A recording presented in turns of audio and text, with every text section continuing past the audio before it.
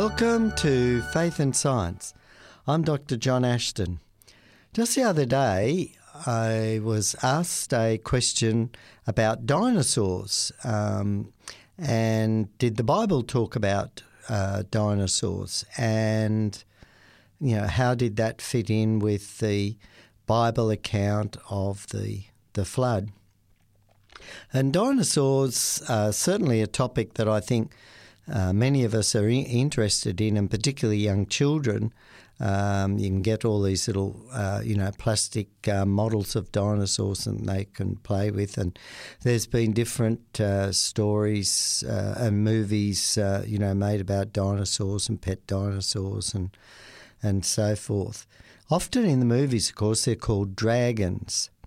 And some years ago, I was in Europe for some conferences and visiting some universities in Germany and in Sweden. And I can remember having discussions with one of the researchers at the University of Stockholm, and she told me about some of the legends or stories that they have that resolve around dragons, what were called dragons, that lived in caves and that would, terrorise the people. And a similar story was told, there were similar stories people told me in Germany, that traditionally these stories have been passed down, that in olden times there'd been these dragons that lived in caves. And essentially, I guess they would certainly fit the description of giant lizards. And we know that there were giant lizards that lived in the past. And these sort of animals would most likely live in a cave. And again, just a couple of months ago, I was in Prague, and when you go up into Prague Castle, in the central courtyard there is a picture of, I guess it's St. George killing a dragon.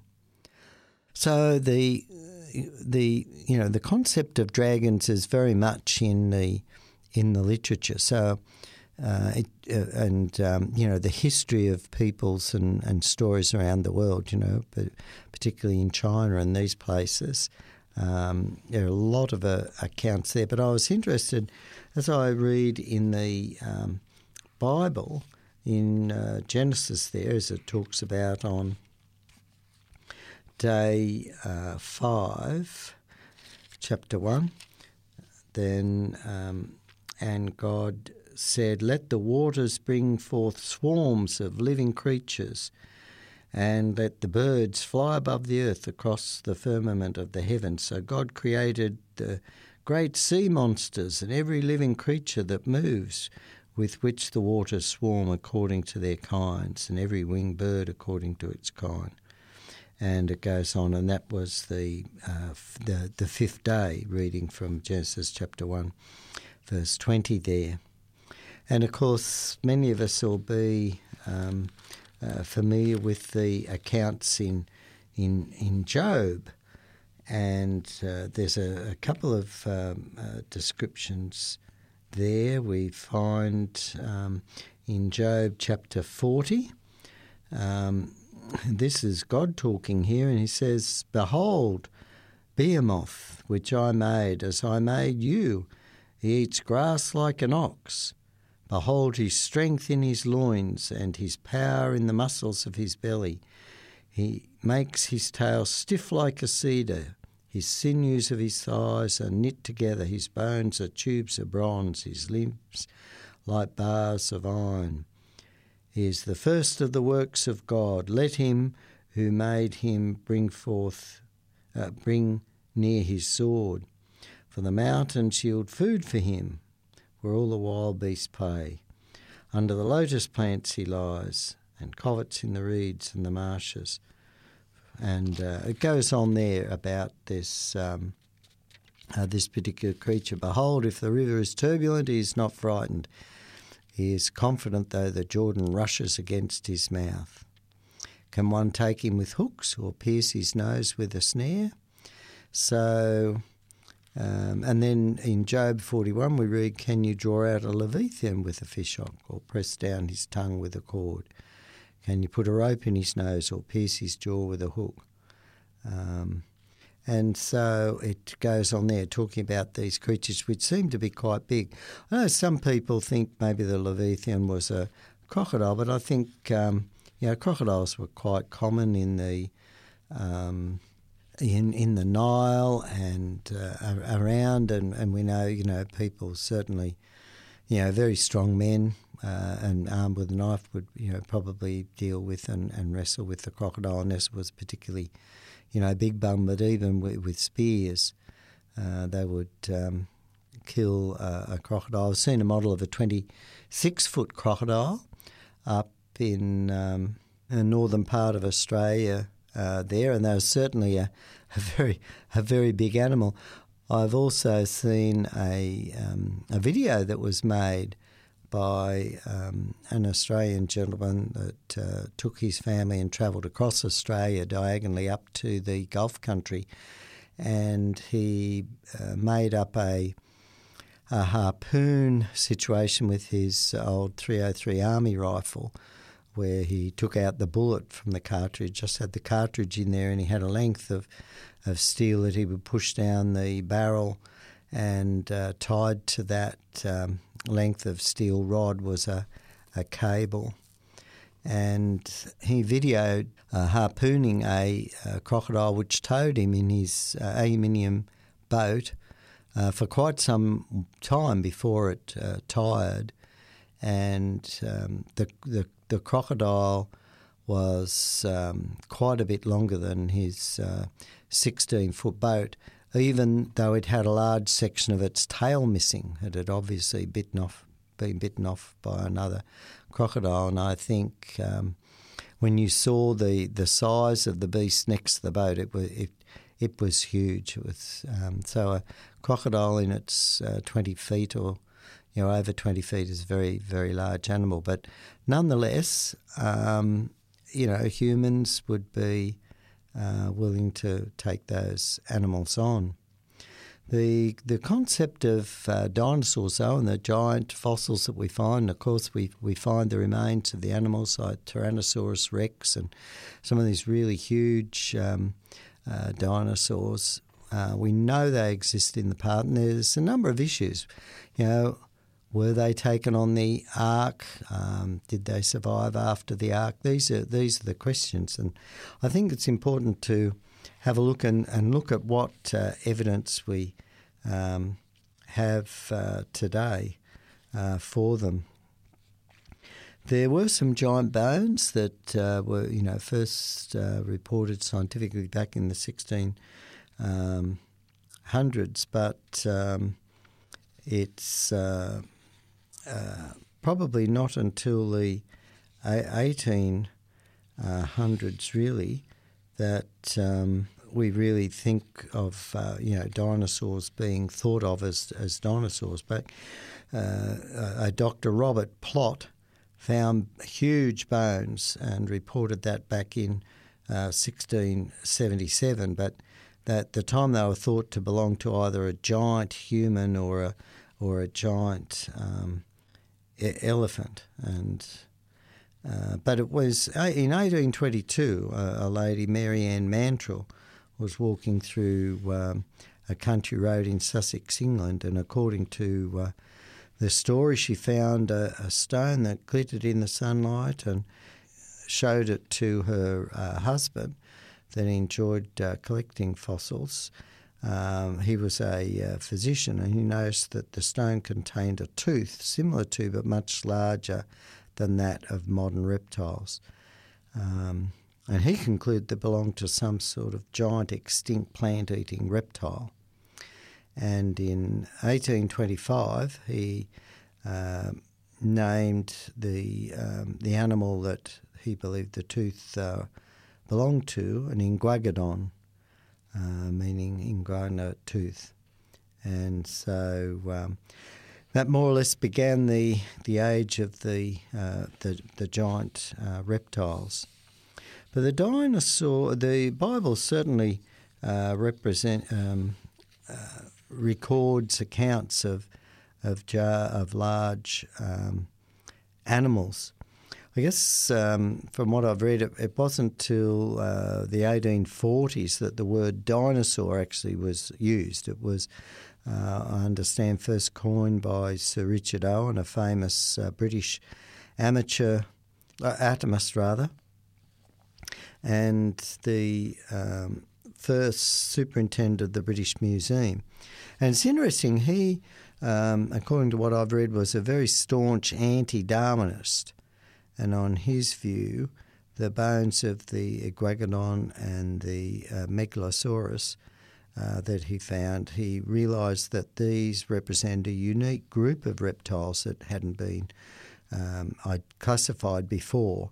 And he coined the term dinosaur, meaning terrible lizard, on the basis of these bones. The Bible mentions and talks, though, about dragons. So it doesn't talk about dinosaurs because the word was really coined, after the King James version of the Bible was translated. But as I read out in Genesis chapter 1, verse 21, the Bible says, "And God created the great sea monsters and every living creature that moves, with which the waters swarmed after their kind." Now, my understanding is the Hebrew word here for sea monster, which is translated whales in the King James Version, but it's actually a word that is elsewhere in the Bible translated dragon. It's the Hebrew word tannin, Tannin. So in this Genesis, the first book of the Bible here, God may actually be describing to us the great sea dragons that we know certainly exist in the past. There are other passages in the Bible that talk about these dragons that lived in the sea. For example, in Psalm 74:13, we read about the dragons in the waters. In Isaiah chapter 27, verse 1, we read, "And he shall slay the dragon that is in the sea." And so here again, it's very interesting that the Bible talks about these animals, and that the Bible has this word that is translated dragon. So it doesn't use this word dinosaur, and of course dinosaurs were strictly, I suppose, should refer to the land-dwelling animals. So we had sea reptiles, and there were sort of flying reptiles as well that are often grouped with the dinosaurs. The sea dragons could have included the dinosaur-type animals such as Mosasaurus. Now, I read also out about in Job 41 there's the Leviathan. This particular creature may have been, one of the giant sort of reptiles. There was a reptile that lived around 12 metres, 40 feet. The Sarcosaurus imperator, or nicknamed a super croc. And there was another giant reptile too, grew to 25 metres or 82 feet, the Leopardon. So there were certainly some really giant reptiles in the past. Isaiah also, in Isaiah chapter 30 verse 6, mentions the fiery flying serpent, and we don't know what that could be. Some people say maybe it was some sort of pterodactyl or these things. But the book of Job was obviously written after the flood. We also read Job talks about the behemoth, which I read out earlier there in Job chapter 40. So one of the commentators points out, first of the ways of God, that phrase suggests that this was the largest land animal that God had made. And so, I mean, some people have said, oh, no, it was hippopotamus or an elephant, but, a tail like a cedar, stiff tail like a cedar. Yeah, so the description really doesn't fit that. Rather, in my view, it fits, one of those really giant dinosaur-type animals that existed at that time. Maybe a brachiosaur, one of those sort of animals that you see. They have the very long neck, big body, and a very, very long sweeping tail. And, of course, they're a vegetarian animal, I think, from memory. They're believed to be. Of course, the Bible talks about these dragons, but there are other stories. There's in the Gilgamesh epic, there's the Sumerian story, which again dates back to about 2000 BC, which tells of a hero named Gilgamesh who, when he went to fell cedars in a remote forest, included a huge vicious dragon that he slew by cutting off its head. Another interesting account is when Alexander the Great, in about 330 BC, and his soldiers marched into India. They found that the Indians were worshipping huge hissing reptiles that they kept in caves. And, of course, if we go to China, there's sort of pottery and embroidery and carvings that display dragon-type, monster-type animals. In Europe, particularly in England, we retain the story of St. George, who slew a dragon that lived in a cave. And there were other stories that fit that, of similar scenarios in other locations. And I was quite interested one time when I was staying in a motel and got onto one of the documentary channels that they were recovering the head of a giant marine lizard off an island in the sea near the North Pole. These were researchers from the University of Lund. And they could, I can remember, they could only work for a few, I think it was 1 or 2 weeks in the year.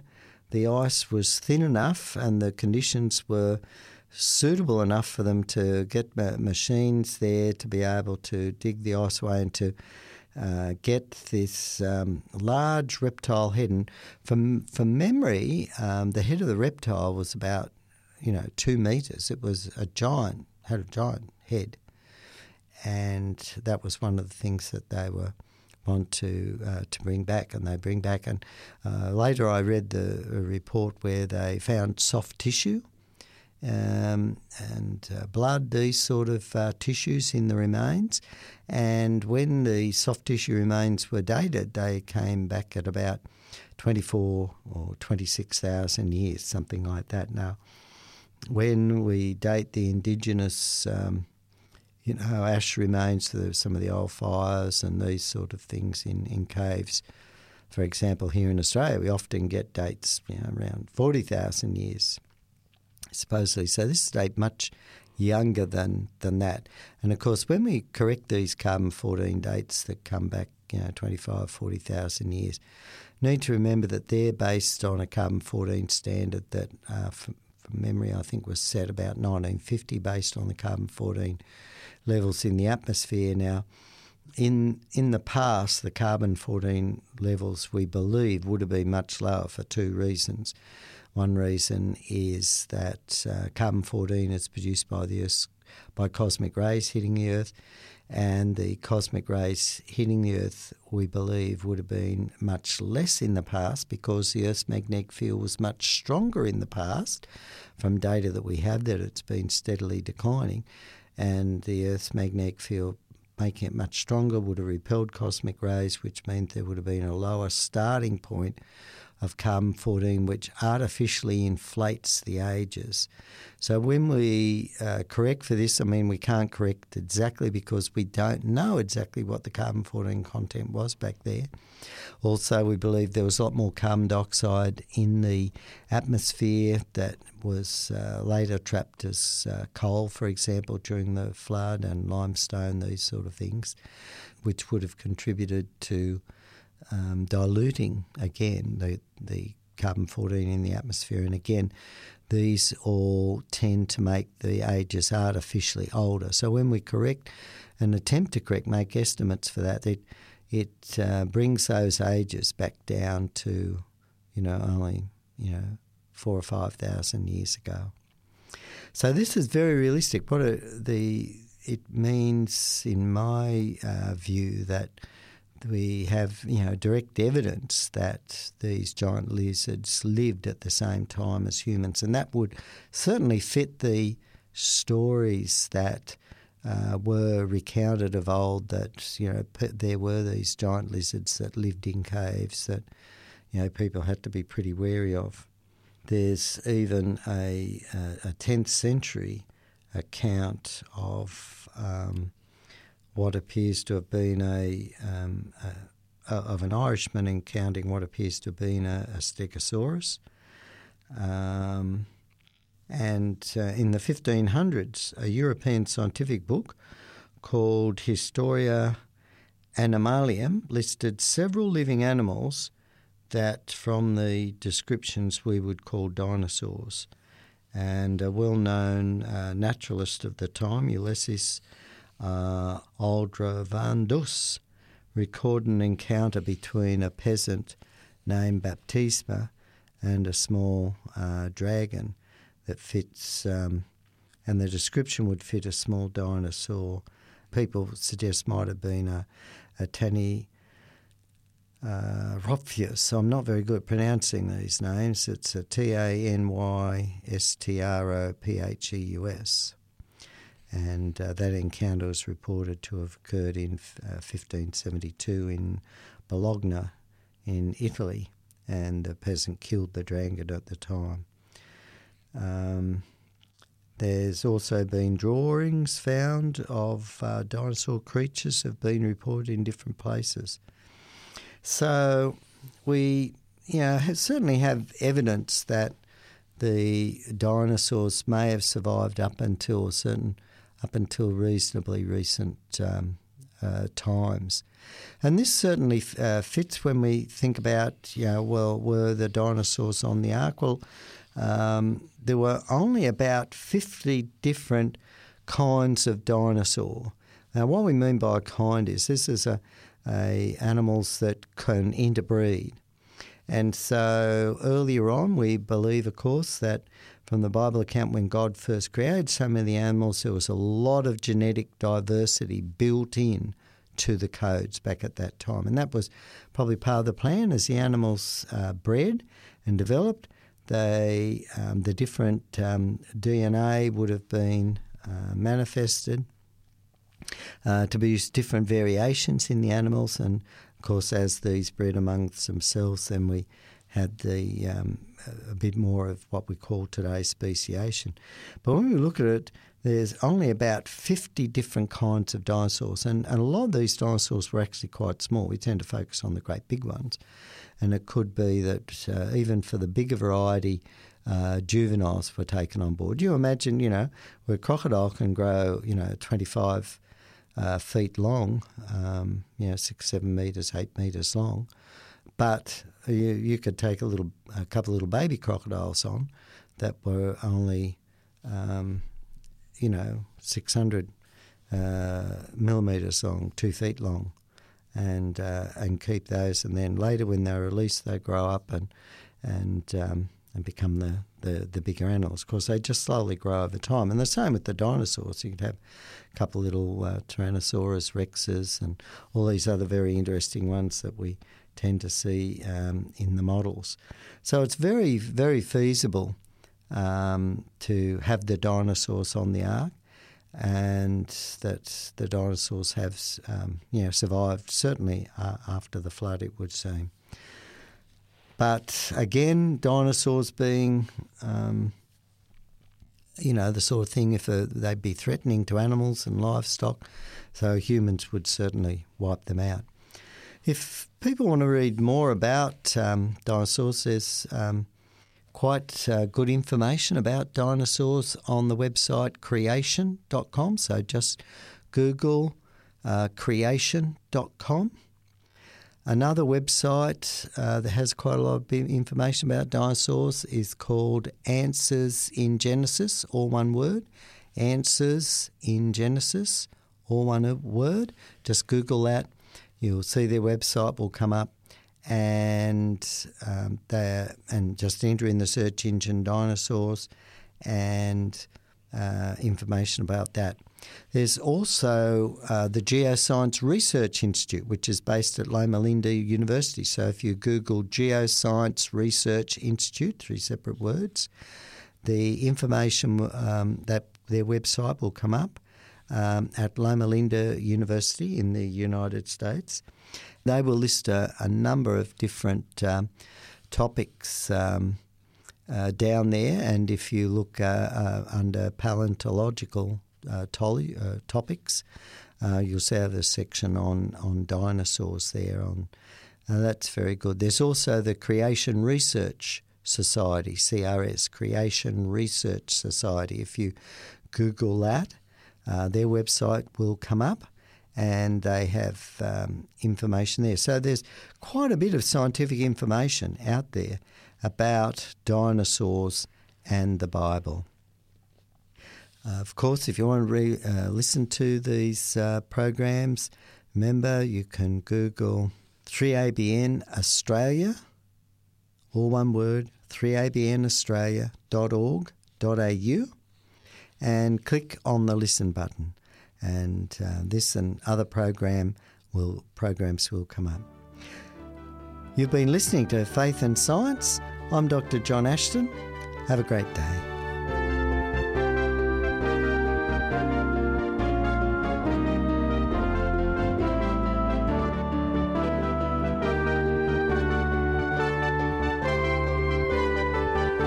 You've been listening to a production of 3ABN Australia Radio.